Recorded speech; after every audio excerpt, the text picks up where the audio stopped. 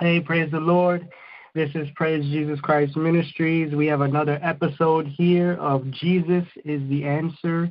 I'm with a blessed brother in Christ. His name is Victor. Brother Victor, please share with the listeners a little bit about how you got saved. Well, it's a pleasure being on, and I love telling my story. I'm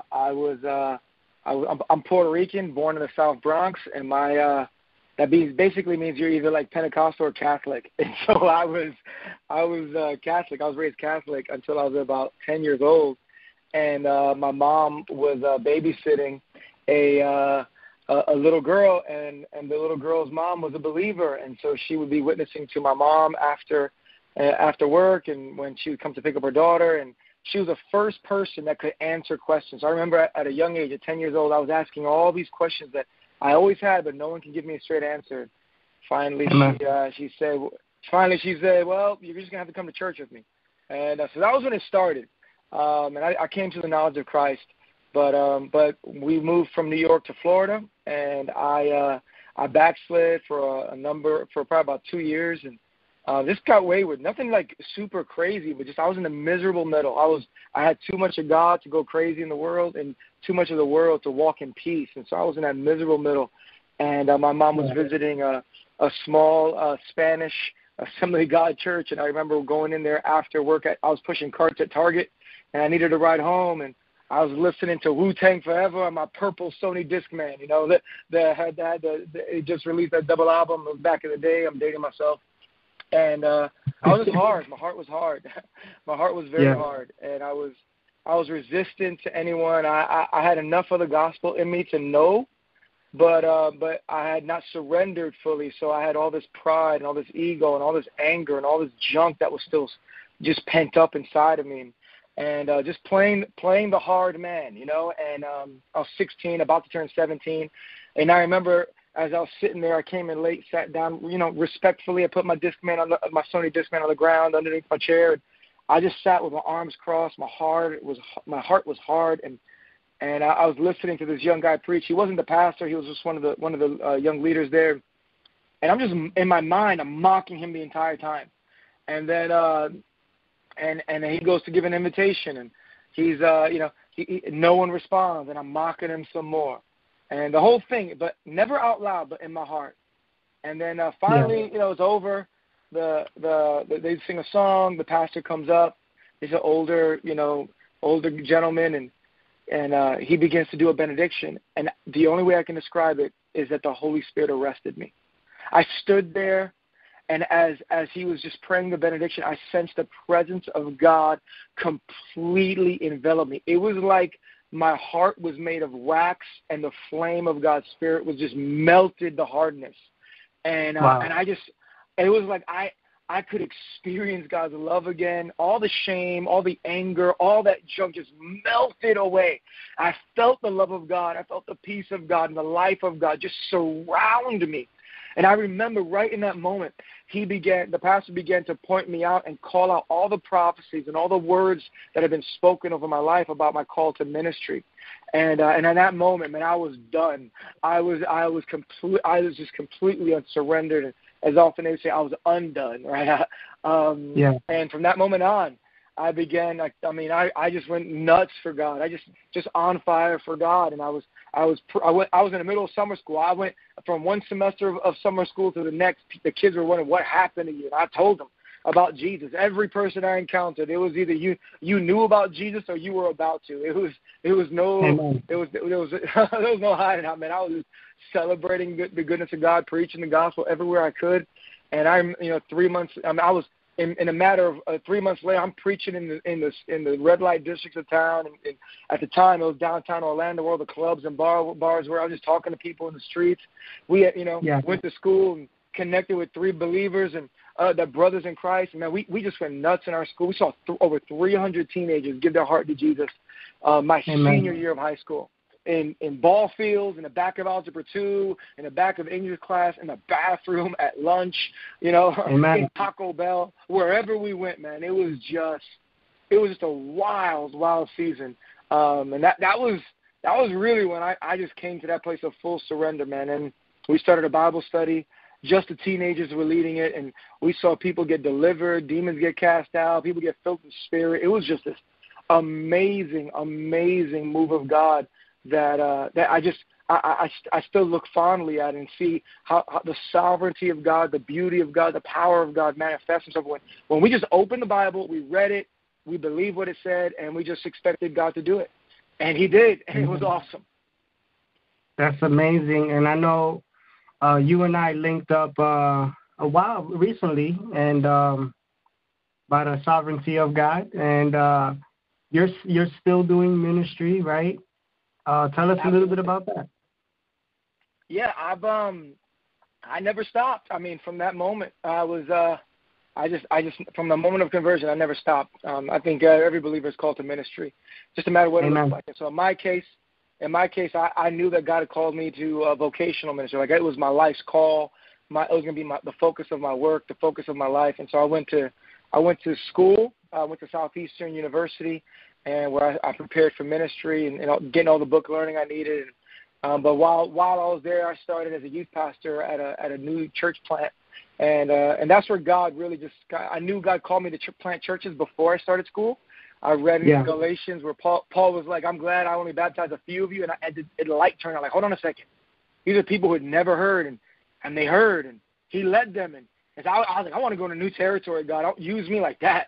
And so I connected with a church plant while I was in school preparing for ministry, and I became a youth pastor at an early age. I was 19 years old, and from then I just kept doing ministry and serving in the local church and reaching people, empowering people to connect with God, experience transformation, and engage in the mission of God. And so from church planting, from helping that church plant as a youth pastor to an established church in North Carolina, and then helping another church plant in Alabama, and then we finally started a church in 2008, and God had done great things through that. And I began to step into coaching church planters and helping church planters begin to assess, recruit, assess, train, and just coach church planters and how to begin to break into new territory and start new churches. And then from there, now we're starting a new movement. We just felt like it wasn't just about reaching people. We've got to make disciples, not just make converts. It's not about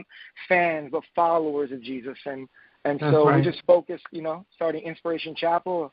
It's a multiplying, a disciple-making movement where we just believe the God for a missionary on every block and an inspiration house in every neighborhood, where we're empowering people, mobilizing them to reach their neighborhood and their network with the gospel of Jesus. And so we're in pre-launch. We haven't officially launched. We're just building our team.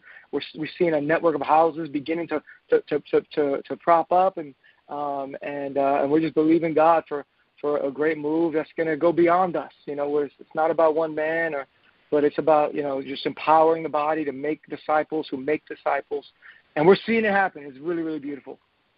That's amazing. That's what it's all about. Book of Acts style. I love your story. I love your zeal, your passion. I love what God is doing through you. We're definitely going to share to the listeners all the social media and the links for Inspiration Chapel that Brother Victor is spearheading and is Christ through him. Amen. And do you have any last words for the listeners who, maybe they're somewhere in their life, they may not be a teenager like you at 16 bumping Wu-Tang, but maybe they're going through their own type of turmoil. Maybe they have their own distraction. Maybe they heard the gospel as a child, had questions like you, and they, time passed. Do you have anything to say to them? Absolutely. I just want you to know that God is madly in love with you. He sent His Son to die for you, and so you are not an accident. You are made in the very image of God, and whether or not you have surrendered your life to Him or not, the blood of Jesus is available to you to wash away your sins if you put your faith and trust in Him. And maybe you're a believer, and you're just not surrendered. And I would just encourage you. There's no life better than a life with God. And And regardless of all the religious trappings that you may have encountered, maybe you've been hurt at church, maybe you've been disappointed by hypocritical Christians or people who profess Christ and they let you down, or maybe you had a parent or a religious experience that was just really painful. I just want you to know that it's about a relationship with the living God, and that if you will turn to him and call to him, the Bible says that he is a breath away from you. And so just turn your attention towards him, and in so doing, that you will experience his love, his life, and his light. It's about a real, genuine faith in Jesus. So I just want to encourage you. Don't give up. Don't give in to all the noise, and don't give in to the power and pressure of darkness. All you have to do is whisper his name, call on his name, and just ask him. And he will meet you, and he will guide you. You do not have to measure up to his love. Once you surrender to him and experience his love, he will work in you and transform you to make you measure up. He will do the work in changing. You come as you are, in your pain or in your brokenness, in your sin, in your despair, and he will transform your life if you just continue to cling to Jesus. Abide in him. Pursue him. Everything else will flow out of that relationship with the living God. Amen. Amen. I appreciate that so much, Brother Victor. I know that's for someone out there, probably for multiple people. Before we let you go, if you're willing, I would love to have you pray over the listeners. But before that, for those of you out there, if you're led by the Holy Spirit, again, we'll put the links out there for Inspiration Chapel. If you're led to support, share it. Maybe God is calling you to be involved in this. Maybe God is calling you to do something similar. We all are in the body of Christ. It's a team, globally, internationally. Amen. We are not in gangs. We work together. Amen. So, Amen. Amen. Are you open and willing to pray over the listeners, brother? Absolutely. And I just want to encourage you. Maybe you're hearing this because you just live hearing the stories of transformation and you care about the mission of God. I would encourage you, wherever you are in your journey, whether you're brand new or you've been in the faith a long time, God wants to activate you and mobilize you to reach your neighborhood or your network. There's a people that he's placed you in. And so just begin to pray and seek God and ask him, who do you want me to connect with? And he will give you names. He'll direct you. He'll order your steps and empower you. And I just want to encourage you, somebody out there is not as far along as you. Don't feel like you got to check off the list. There's somebody who's not far along as you. So wherever you are, just begin to share the love of God, and he will guide you. So I want to pray for you. Father, I just ask you right now that you would provoke us. God, move us by the power of your Spirit to draw closer to you, to pursue you. But I ask for a holy discontentment, or just a spiritual desperation in our hearts for more of your presence, to lay aside the old wineskins of dead religion and to pursue a vibrant and transformational relationship with you, God, the living God, the very real and active lover of our souls. And I just pray that relationship with you would transform each and every person listening, and that you would move us forward in not being those who just want to receive from you, but God, that we would be those who would give as we have received, that we would receive your love and your grace and your mercy, and we would release it freely to everyone around us. So speak to us, Father. Help us to walk in a transformed life that you've promised us, and help us to bring that transformational gospel to those around us. I ask it in Jesus' strong name. Amen. Amen. And if you want to check us out, guys, I just say check us out at inspirationchapel.com. Feel free to reach out. Even if you just want to learn more about what we're doing, there's all kinds of things that we can do to help you in your neighborhood or your network to get you started in really reaching people in a super practical way. And I want to encourage you, there's nothing stopping you. Just go with God.